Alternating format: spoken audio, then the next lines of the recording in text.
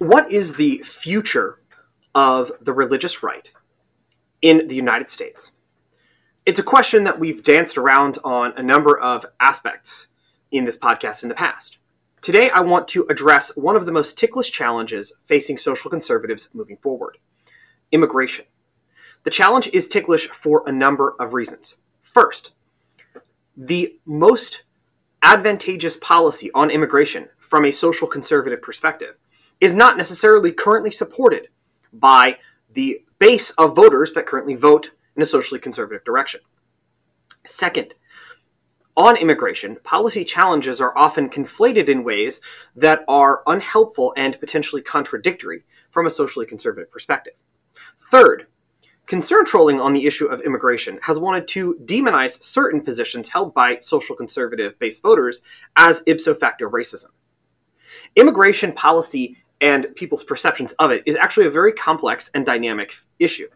So in this episode of Blind Politics, we will break down the various different issues that drive people's perceptions on immigration, different facets of the immigration issue, and how a social conservative policy might both address the actual underlying concerns of base voters and point the future of a movement in terms of social conservatism that could broaden the coalition and actually create a permanent social conservative majority in the United States. I'm Dr. Nolte, and this is Blind Politics.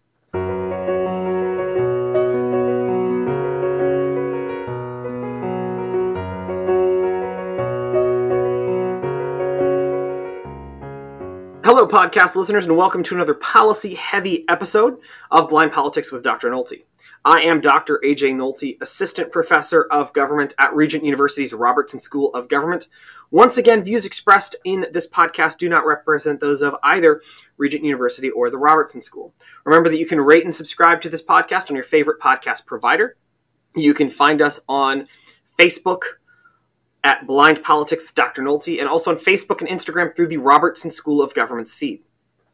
What prompted this podcast is a recent article in a news service called The Dispatch, and is written by David French. David French, of course, is a somewhat controversial author in some conservative circles. He toyed briefly with running against President Trump in 2016, opted not to, kind of fell into somewhere between the never Trump and calling balls and strikes camp during the Trump administration, but has subsequently been one of the voices calling for a detailed examination of how evangelicals got to where they are with respect to Trump and Trumpism. Now, at the outset, I think we need to acknowledge that such an evaluation is necessary. There have been undeniable excesses in terms of the veneration of Donald Trump among evangelicals. You cannot have golden statues of presidents as an evangelical that you are taking pictures with and smiling with and, making acts of veneration toward and all these types of things. Okay? We don't need prayer candles for politicians. All right? Particularly as evangelicals. Right? If you're Eastern Orthodox, Eastern Orthodox sometimes have had icons of the Tsar. This isn't something that we do. Okay? As Protestants of any kind. And certainly not something that evangelicals do. Okay? So it's gotten out of hand. That's undeniable. I don't necessarily agree with a lot of French's conclusions about why it's gotten out of hand, and we'll break into some of that today. But it has gotten out of hand in many ways. Now, that doesn't mean that I'm saying that everybody needs to stop supporting Trump and moving forward and all this kind of stuff, but I need to get this off my chest before we get into the immigration issue, just briefly. Okay? Politics is a business. Your relationships with politicians are transactional. Okay? When you're voting for somebody, you don't need to have them over for dinner and have a candlelight romantic interlude and gaze lovingly into their eyes. You are hiring them as a temporary contract worker to do a job. It is a transactional relationship. If they don't do some aspect of the job in a way that you like, you don't have to support them. Okay? Politics isn't a team sport. Right? It's not like if you acknowledge that you don't like something about a politician, you're letting the team down. And we shouldn't treat it as a team sport, particularly as Christians. All right? As Christians, we are on Team Jesus. We are not on Team Republican or Team Democrat. We are on Team Jesus. And when Democrats or Republicans do something that is not on Team Jesus, we can call them out for it. Okay? So We need to stop, as Christians, pretending that politicians are the Messiah, that they are the second coming of God, that they are Jesus Christ incarnate, that they are perfect, and that it's wrong to criticize them. It's wrong to not criticize politicians, in fact. As Christians, we have a moral responsibility to tell them when they're doing things that are wrong. And that goes double for American citizens, right? If you're not complaining about your member of Congress at least once a week, you're doing it wrong. Because I can guarantee you they're doing something at least once a week that you don't approve of and that you don't support. And our job as American citizens is to bother our politicians and nag them to do things that we want. Now, there's going to be some contradictory stuff in that. But part of the job of citizenship is to question and challenge and object to things that politicians are doing. And this goes double for Christians because the temptations of power are real and nobody gets a free pass. Okay? So this is a frustration, a continuous frustration for me. It's not a Democratic or Republican issue, right? You have the same problem with Obama. Everybody wanted to give Obama a pass on things that he did that were not on Team Jesus. And then everybody wanted to give Trump, on the other side, wanted to give Trump a pass. We don't give passes to politicians as Christians. This is not a thing that we should do. I don't care how much you like the politician. Stop and read the letter of Theodosius, the letter of Ambrose, Bishop of Milan, to Theodosius, who was an emperor of Rome at the time, who was one of Ambrose's personal friends, who had essentially saved Orthodox Christianity from some serious heresies, right? He did more for Christianity than any American president in the history of the country, and pretty much any modern politician ever, okay? But he did something that was not on Team Jesus. He massacred prisoners at Thessalonica. And Ambrose is basically like, sorry, you need to do penance, otherwise I'm not going to receive you into the church. Okay, that's somebody who is a personal friend of his. If we are not holding our politicians in a democratic society to the same state that late antique bishops held Roman emperors, we are doing it wrong. End rant. Now back to policy. Okay, so something's gone wrong. But I think sometimes with folks like David French, you get a little bit, and I've seen this tendency among other folks too, who start out on the religious right, and they realize something's wrong. Okay? And then they immediately start defaulting to the explanations of the left for what is wrong. So French has been kind of leaning into this idea that what is motivating evangelicals to a large part in some of these issues is racial animus, particularly among white evangelicals.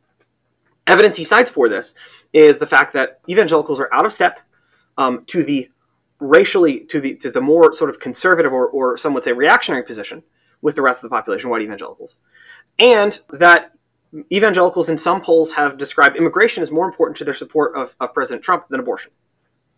Okay, first of all, anybody who thinks that immigration is more important than abortion has their priorities completely wrong, completely backwards. One is a policy issue, the other is the murder of unborn human beings. There's no contest in the importance of those issues if you're actually socially conservative or Christian of any kind. We also need to acknowledge the fact that Protestant Christians up until the mid-1970s, up to and including the Southern Baptist Convention, were supportive of abortion. Okay? So it's a Johnny-come-lately issue for a lot of evangelicals, and if you look back at the history of it, right, as Protestants, we don't have as much reputational capital for being pro-life as we think we do. So, like, if you're Catholic, pat yourself on the back because that doesn't apply to you because the Roman Catholic Church has been against abortion pretty consistently for 2,000 years. But a lot of American Protestant churches leaned into it. By the way, white churches and black churches alike. It's a problem. And there's a plank that needs to be taken out of our own eye historically on that issue. By the way, that goes for eugenics as well. That being said, there's no contest about the importance of that issue. However, I think we're missing some context here. But before I go into the context we're missing, let me explain the importance of this. So French, in his recent article, writes about the fact that from a socially conservative perspective, social conservatives should support two issues Republicans generally don't. One is increased legal immigration, and two is child subsidies, right? Particularly child subsidies within the welfare system as compared with things like work requirements. The argument's very technical. I recommend if you can find a free version of his article on the Dispatch, you read the whole thing, because I don't want to get into all of it. I think he's basically correct in terms of the policies that he's advocating that social conservatives should support. I think the evidence for both is compelling. In particular, the evidence that legal immigration tends to strengthen families because of the culture change. Legal immigrants that are coming here tend, on average, to be more pro-family and to both believe in and practice behaviors that encourage strong, stable families more than native-born Americans. So the idea that legal immigration is leading to family breakdown is just false. And I would also point out that a lot of immigration restrictionism on the right is funded by people that we, as social conservatives, should not like.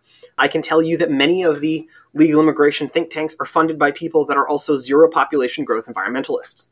All right, so you need to look into the money and where the money is coming from on some of these issues. Now, some of the open borders think tanks are also funded by people that we don't like. And I'm not pro-open borders either. I think that the Chambers of Commerce open borders position isn't pro-family either, because it's primarily regarding immigrants as people that are coming in to work in low-skilled, low-wage jobs that aren't necessarily always the best type of jobs, rather than looking at immigration from a U.S. interest and policies perspective. Okay? But I think from that social conservative perspective, legal immigration of families, even if they come in poor, immigrants tend to be both more entrepreneurial and more pro-family on average than native-borns in any society. And that's not just, by the way, not just in America. The data internationally supports this as well. And the reason for that is, getting up and leaving your home and moving to another country is an entrepreneurial act, point one. And point two, most of these folks are coming from more traditional societies where the idea of family is paramount. Okay, so it's statistically verifiable. It's common sense if you study the issue even a little bit, and it's one of the things that actually has built America over time, right? So we talk about America as a nation of immigrants. What that means is we're a nation of people who are both in traditional stable families and entrepreneurial enough to get up, pick up sticks, and move here. And so those two elements of liberty, entrepreneurialism and personal liberty, and also traditional family values, because we are a nation of immigrants and because of sort of the nature of that immigration, have been integral to the American story. So there's a mutually reinforcing aspect here. I want to leave the child subsidy issue aside. It's very technical, and I think it is a good discussion to have, but I'm also not quite up on some of the interplays of the economic issues. But immigration is an issue I've spent a lot more time studying. So what's French's, and then French, pivots again with the concern trolling thing about, white evangelicals don't support immigration. Okay, this is where I have some concerns with the methodology. Okay, so point number one that French makes is that white evangelicals tend to be more conservative on racial issues than their counterparts in all other demographic groups, and this makes them an outlier on that issue. To a certain extent, that's true, but what he's not looking at is polling from places like More in Common that says that white progressives are far more woke statistically than any other group. White progressives, according to More in Common polling, and More in Common is not a conservative outlet. They're pretty centrist. They've got folks on the left and the right. Their polling indicates that white progressives are 20% or more likely to say that systemic racism is an absolute barrier to success for minorities than Black Americans, Hispanic Americans, or other minorities. They are. So what you're looking at here is not, oh my gosh, those white conservative evangelicals, they're such an outlier. What you're looking at is that on racial issues, white people are the most extreme on either end, and minorities are the closest to the middle. And that's just what the polling indicates. It doesn't make sense, but it's what the polling indicates. Normally that would not be the case. This is a new trend, but actually the group that has moved the most is white Democrats, white progressives, white folks on the left. Right? So it's not that evangelical attitudes have changed. It's that it used to be that white Democrats were more moderate and that Black Democrats were the outlier on this issue. It's now white folks on the left have not only, or white Democrats as a statistical category.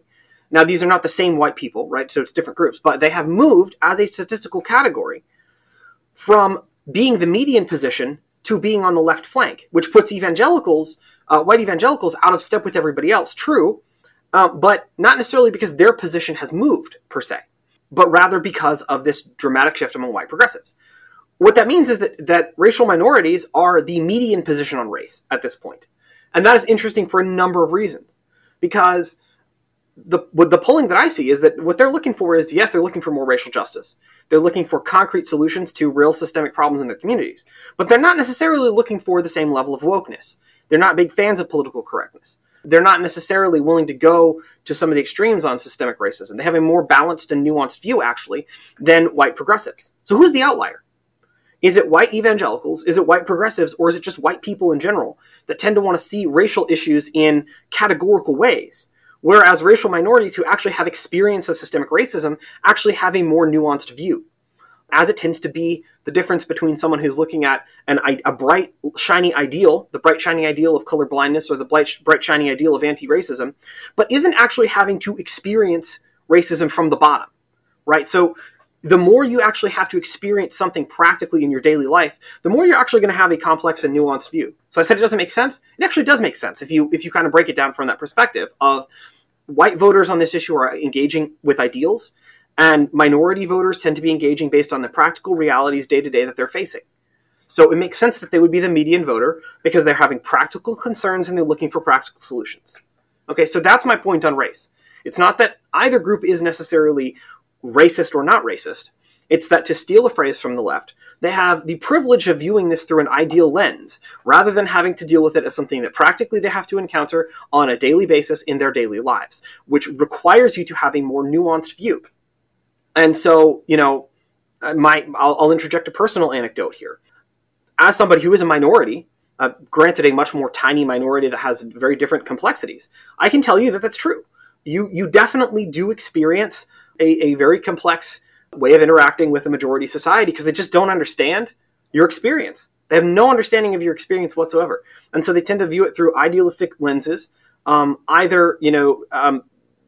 me, oftentimes it's the personal experience of, I'm amazed that you can get up and do anything in the day. You're blind, so you can't do that. Or also, you're blind, so you must have the special insight of not caring about physical appearance, et cetera, et cetera. And the reality is a lot more complex and a lot more nuanced than that. And, your experience of sighted society is a lot more nuanced than that if you're blind, because it has to be. Like, you're encountering it on a regular basis. So you have to deal with the complexities in ways that a more idealized a more idealized perception of disability, you might not. Right? So it's a different lens. And so there's become an ideologically polarized discourse about race, as a result of which white people who are already ideologically polarized and who are not experiencing it in quite the same way directly are shocked becoming the partisan outliers on this issue. That's a fascinating discussion, but it doesn't necessarily it doesn't say as much about social conservatives in general or white evangelicals in general as it does about our politics more broadly. So let's pivot now to the topic of immigration. So it's undeniable that evangelicals are some of the most, white evangelicals are some of the most intense immigration restrictionists in terms of policy preferences right now. What's driving that? Well, if you look at immigration policy preferences in a comparative perspective, so across countries, particularly across Western industrialized countries, which tend to be migrant receiving countries. Okay, so if you're looking at migration as a policy issue, there's three types of countries. There are sending countries, so countries people are out migrating from, pass-through countries that they're going through on their chain, and then receiving countries. And those are the countries that they want to end up in, right? So in receiving countries, attitudes toward immigration are affected by two aspects. One, economic issues, right? So when there's the economic downturn, even if levels of immigration drop, attitudes against immigration harden. Okay, we know that from very recent history because immigration levels actually dropped post-financial crisis, but attitudes about immigration hardened in a negative way. The other thing is, frankly, if you have an actual immigration crisis, right? We can see that in Europe. There is a serious refugee crisis that happens in the result of the Syrian civil war and aspects associated with that, as a result of which attitudes harden. So what does this mean from a policy perspective? Well, why would evangelical attitudes have hardened on immigration over the past 10 years or so? 2000, let's go back a little bit further. Let's go back almost 15 years, so 13 years, 2008. What do you have? You have the financial crisis, right? People losing their jobs, people are losing their houses. We know historically this leads to a hardening of immigration attitudes. Second, we have perception of migrant crises. And you have real increased flows of migration at the border. You have, everything associated with family separation, etc. By the way, family separation is one of the things that French points out that says that evangelicals are sort of horribly populist immigration restrictions on this issue. But we have to keep in mind that that's not a legal immigration issue. That is a controlling illegal immigration issue. And I'll come back to the distinction in a second. So this perception hardens attitudes about immigration generally. Okay? One of the challenges that comes up as a result of this is that most people in their heads don't disaggregate legal and illegal immigration, particularly when their attitudes about immigration are hardening. Okay? And from a policy perspective, legal and illegal immigration are different. Extremely different. Okay? Illegal immigration is bad. It is a bad thing from a policy perspective. It's not in the national interest. Nations need to control their borders because they need to have an immigration policy that is in the national interest, right? So whether you want to say that immigration policy is high or low legal immigration, it needs to be something that we can determine what the national interest is and base our immigration policy on that. And if you don't control your borders, you can't even have that conversation about what the immigration policies need to be, right? So illegal immigration generally is bad from a national interest perspective, because it means that you don't have control, so you can't actually set policy based on what is or is not in the national interest. Okay? Some people say, well, it's a pure market function. But there are national interests that go beyond market functions. This is where I pivot back to the child policy perspective. Children, I would say, are a net good in and of themselves, right? Stipulated. Even if they're economically deleterious in the short run, in the long run, it's a very good thing. But free markets aren't necessarily always the best at allocating long-term resources. They're very good at the short term, but unless you have people that have certain virtues like future regarding behavior and self-discipline, you can't necessarily assume that markets are always going to properly allocate resources in the long term. So there's an argument prudentially that can be made for subsidizing the children, if it actually works, if natalist policies actually work, because children are a long-term good, and because people that don't have certain virtues in society won't create the proper incentives to necessarily promote or foster that long-term good. I also think that having kids makes you more economically responsible, and this might be because I've become more economically responsible since having children. It might be my own personal experience of, like, when you have a kid, you got to go out, you got to get a job, you got to live on a tight budget because you got more mouths to feed. Like, it imposes a certain amount of economic discipline on you. And financial discipline. I think, a government child subsidy would not change that behavior, because it's just a natural aspect of parenting. He's like, you have to do that if you're going to be a good parent. Anyway, so that's a little bit of a side note. So, but what that says is that there are some issues, right, that markets cannot determine. Markets can determine most things, but there are some issues of national interest and long-term things that markets can't determine. This is why we have government in the first place. And one of those issues is what immigration policy should be, right? So illegal immigration is not bad, is not good. It's bad. Legal immigration may be good or may be bad. Depends on national interest, right? So we have to disaggregate those two issues. That's point number one. Now, because of these crises, both the financial crisis, which was not an immigration crisis, but whether it leads to higher levels of immigration or not, those tend to lead to harder attitudes about it. And secondarily, because of the migrant crises at our border, and also people read the news from Europe. People see what's happening in Europe, and they see the effect of that. And that does shape perceptions. These things, I would argue, are a much better explanation of evangelical attitudes over the last 10 years. Because if you look at polling before 2006, evangelicals are probably the least restrictionist element of the base. There's no correlation before that between support for socially conservative positions and support for immigration restrictionism. That's not to say that all social conservatives are pro-immigration before that, but it is a much wider spectrum of opinion pre-2008, and attitudes harden post-2008. Okay? So the main thing is that immigration attitudes are rarely static. You're going to have some people whose attitudes are firmly pro-immigration and some that are firmly anti-immigration in general. But for most people, it's a dynamic policy. But consistently, majorities have supported increased border security and enforcement and a guest worker program at the same time. Okay? This goes back to the family separation. Family separation policy, whether you like it or not, was sold to the voters by the Trump administration as a border policy, that was going to help control illegal immigration and deter illegal immigration. And people don't like illegal immigration. Illegal immigration is bad. Okay? So we can argue that the policies were, if you want to argue that it's not a humane policy, you can make that argument.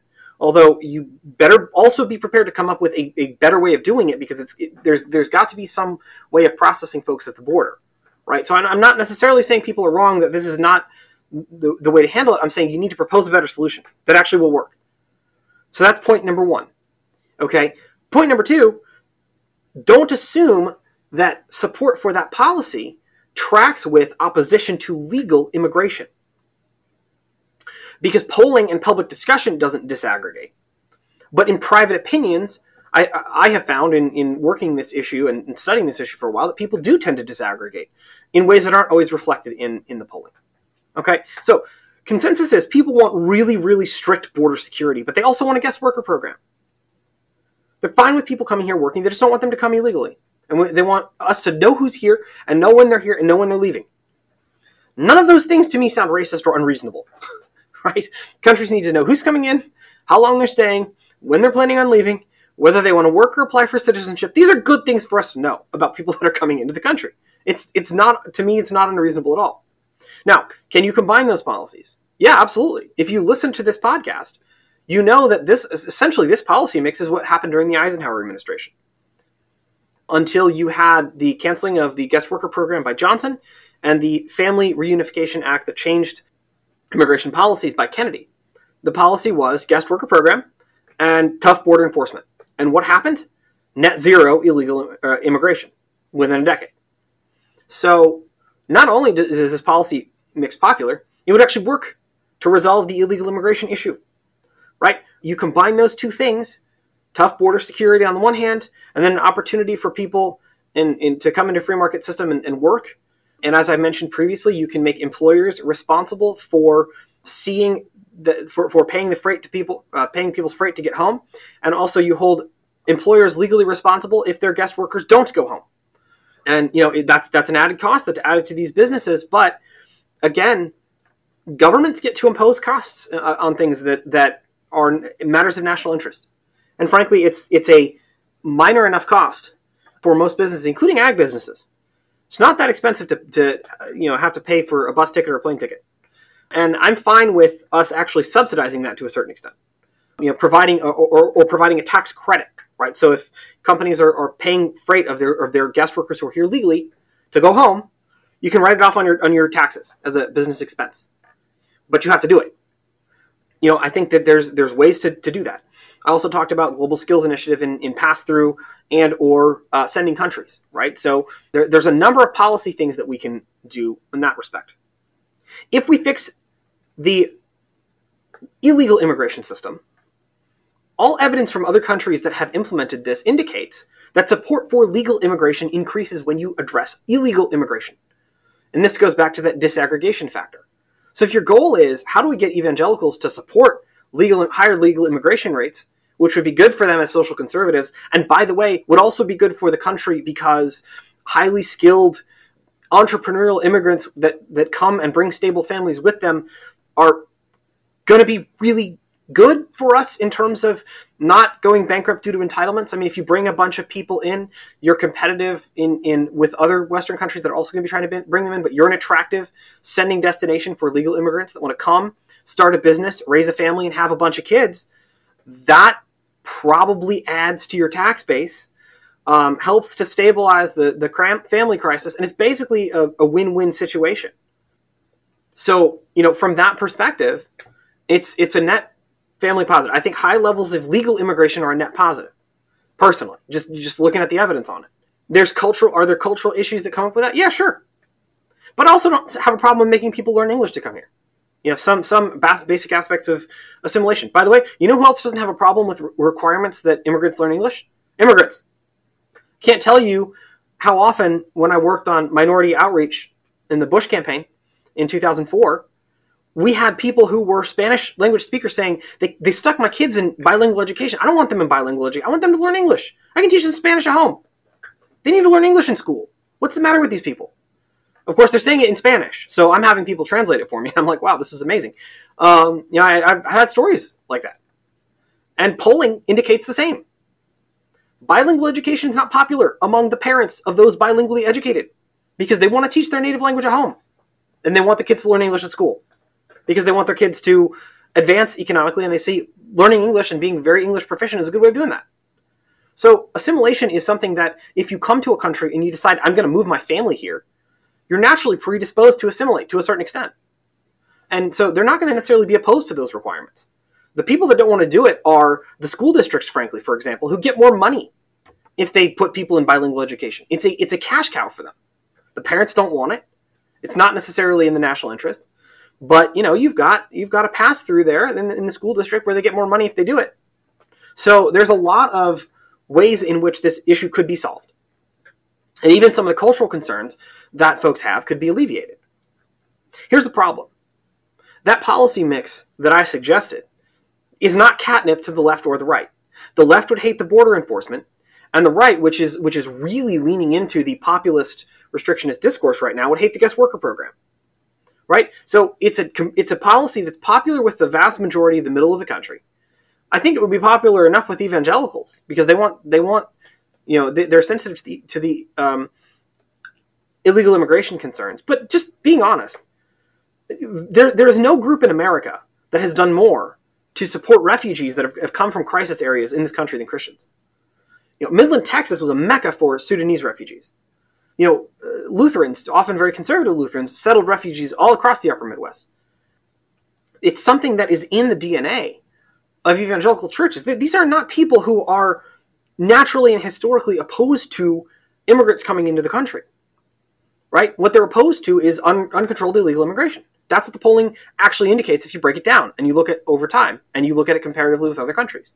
Right? So the problem is that we actually have a policy that would work and it would be broadly popular, but and we go back to the issue that I discussed of polarization among politically active white voters, where this has been, again, another polarized issue.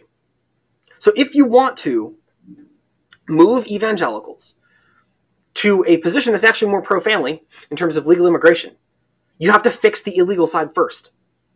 There's a sequencing issue. And the sequencing really needs to start with border security. It's just an undeniable reality. Because people are not going to trust you to do the other things that need to be done until you have shown that you actually are taking issues on the border and issues of who's coming in seriously. And if there's serious substantive commitment to fixing what's wrong on the border, right? Even if it means deterrent measures that make people uncomfortable, that opens the door for a policy on immigration that is humane, that is pro-family, that is in the national interest. But you cannot do it unless you show serious and substantive security measures on the border. And that is what evangelicals want to see on immigration. And that is why they have leaned hard into that issue. And that is why they supported the Trump administration on that issue.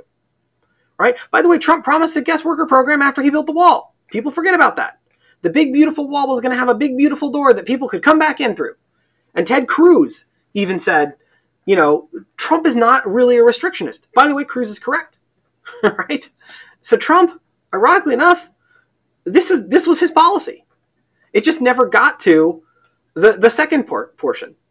Because they played silly beggars with the wall, for one thing. They waited until the Democrats had a majority and then pushed for it, which, calls into question how serious they were about it in the first place, but that's a whole different issue. If you won't do something when you have a majority in Congress that would support it, and then all of a sudden you want to push the issue when you don't, how seriously are you really taking it? It does raise the question. Just saying. All right, that's going to be a wrap for this episode. I think that, in conclusion, yes, we need to look at what went wrong with evangelicals and the populist right, and there is a disconnect between some of the policies they're advocating and what it actually would look like to build a permanent pro-family majority. Because if you got the socially conservative voters that are racial minorities to vote with the socially conservative voters who are white, the party of elite white progressivism would lose every election from now until they figured out that they were on the wrong side of the country. It's just a fact. It's just the numbers. But the reality is that throwing stones at evangelicals and saying you're all a bunch of racists is not actually the best way to persuade them. Right? The best way to persuade them is to break the issue down, disaggregate legal and illegal immigration, and fix the illegal immigration issue. And then you can probably get them to pivot to a position that's going to be more in line with not only where social conservatives need to go, but actually the national interest, right? If you look at the entitlement crisis that's coming, it's not going to get better. It's going to get worse, because as more of the baby boomers retire and go over 65, our worker to retiree ratio is going to go in a bad direction. And that's going to make our big three entitlements, Social Security, Medicare, Medicaid, less sustainable, not more. We need immigrants coming into the country to fix that problem. Because even if automation, which is something to say, oh, well, automation is going to increase productivity. Yes, but our tax system is currently based on the income tax. And just realistically, you've got a much, much higher likelihood of bringing new immigrants in who are going to come, start new businesses, be entrepreneurial, and add to the tax base than you do of completely overhauling the Internal Revenue Code. That is probably not going to happen in time to fix this, right? So we need skilled, entrepreneurial families of immigrants who are going to come and have lots of kids. There's no demographic downside. If you don't believe me, look at the work of Julian Simon, who's an economist, who's studied both immigration and population policy. Simon's underlying point is that humans are the ultimate resource. In the same way that abortion is disastrous, because you've got rid of 40 million people who are going to be taxpayers, right? The assumption underlying abortion policy is, well, they're all going to just end up on welfare. By the way, you hear that same assumption about immigrants. The numbers don't bear that out. The statistics don't bear that out in either case. Okay, so that's the reality. People are the ultimate resource. And you want more of them, not fewer of them. And there's no evidence that population decline is good for a country, right? In fact, currency inflation is a challenge to be managed, and there are some very negative effects with that. But currency deflation means that something's gone really haywire. Population's kind of the same way, right? So high levels of immigration in and of themselves are not bad. Illegal immigration is a different matter. So we need to disaggregate, and we need to fix that problem, because that opens the door to a more sensible legal immigration policy. So ending the episode here, please remember to rate and subscribe on your favorite podcast provider. Not exactly sure when this is airing, but I'm suspecting it's probably going to come out in the middle of a couple of guest episodes that I've been doing. So, please do, if you have some topics that you want us to talk about, you want me to talk about, or you want me to try to find guests or something like that, please leave a comment on one of the posts on our Facebook page, on one of the podcast posts on our page. We're open to doing those topics. And so if there's one that you want, leave us a comment. We'll take a look and we'll see if we can do a podcast on it. Somebody asked me to compare New York and Chicago pizza, and I did a podcast on it, so I'm open to it. What it might be, whatever it might be. So please remember to rate and subscribe. Thank you so much for listening. And for Blind Politics, this is Dr. Nolte signing off.